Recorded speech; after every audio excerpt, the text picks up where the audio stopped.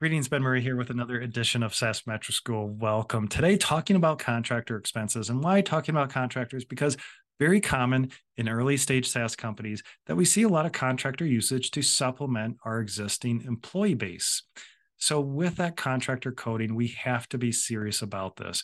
Just like employee coding and those expenses with our contractors, we could have contractors in multiple departments within our SaaS company. We could have a sales contractor. We could have, of course, very common to have those software engineer contractors.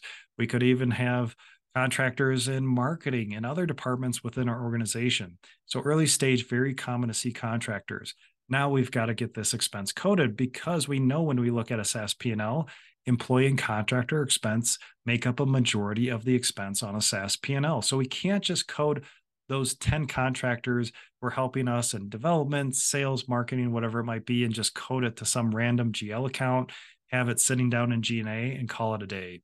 It's going to make our SaaS P&L inaccurate. It's going to make our metrics inaccurate. So we've got to code those expenses correctly. And when I say code them correctly, we've got to code contractors to the appropriate departments.